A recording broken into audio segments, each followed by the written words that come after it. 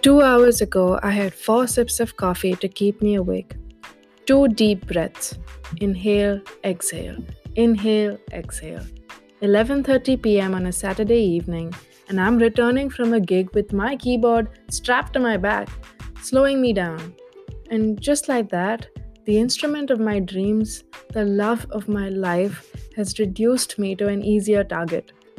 It wasn't enough that some dude came up to me minutes before the gig to confirm if I knew how to play the blues scale. Or the soundcheck guys listened to everyone but me when it came to adjusting our volumes. Or that the number of well known female instrumentalists in the world can be counted on one hand. What about you? How many female music producers or music directors or composers or conductors can you name?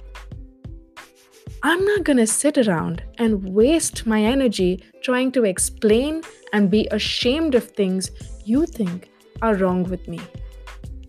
These words were spoken by Esperanza Spalding at a time when being a successful female instrumentalist was as likely as Mozart rising from the dead. Speaking of Mozart, let's talk about his elder sister Marianne, whose musical compositions were praised in letters from Mozart himself. But they were never released because women weren't allowed to publish music at the time.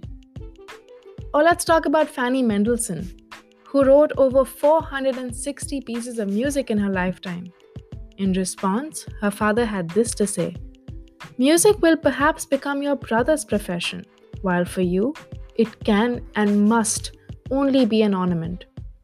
But this outlook changed over time because women like Marianne or Fanny Mendelssohn taught other women, and slowly more and more women learned to play music. By the 1930s, women across the world were performing music at a very high level. Even if they did encounter the frequent stereotypes and misogynistic remarks that eventually led to them missing out on musical opportunities. But that doesn't need to happen anymore. So let's listen to them. Let's do this for Nina Simone, Alice Coltrane, Mary Lou Williams, Lauryn Hill, Sonam Mahapatra, and every other woman who has faced and continues to face gender discrimination in the music industry.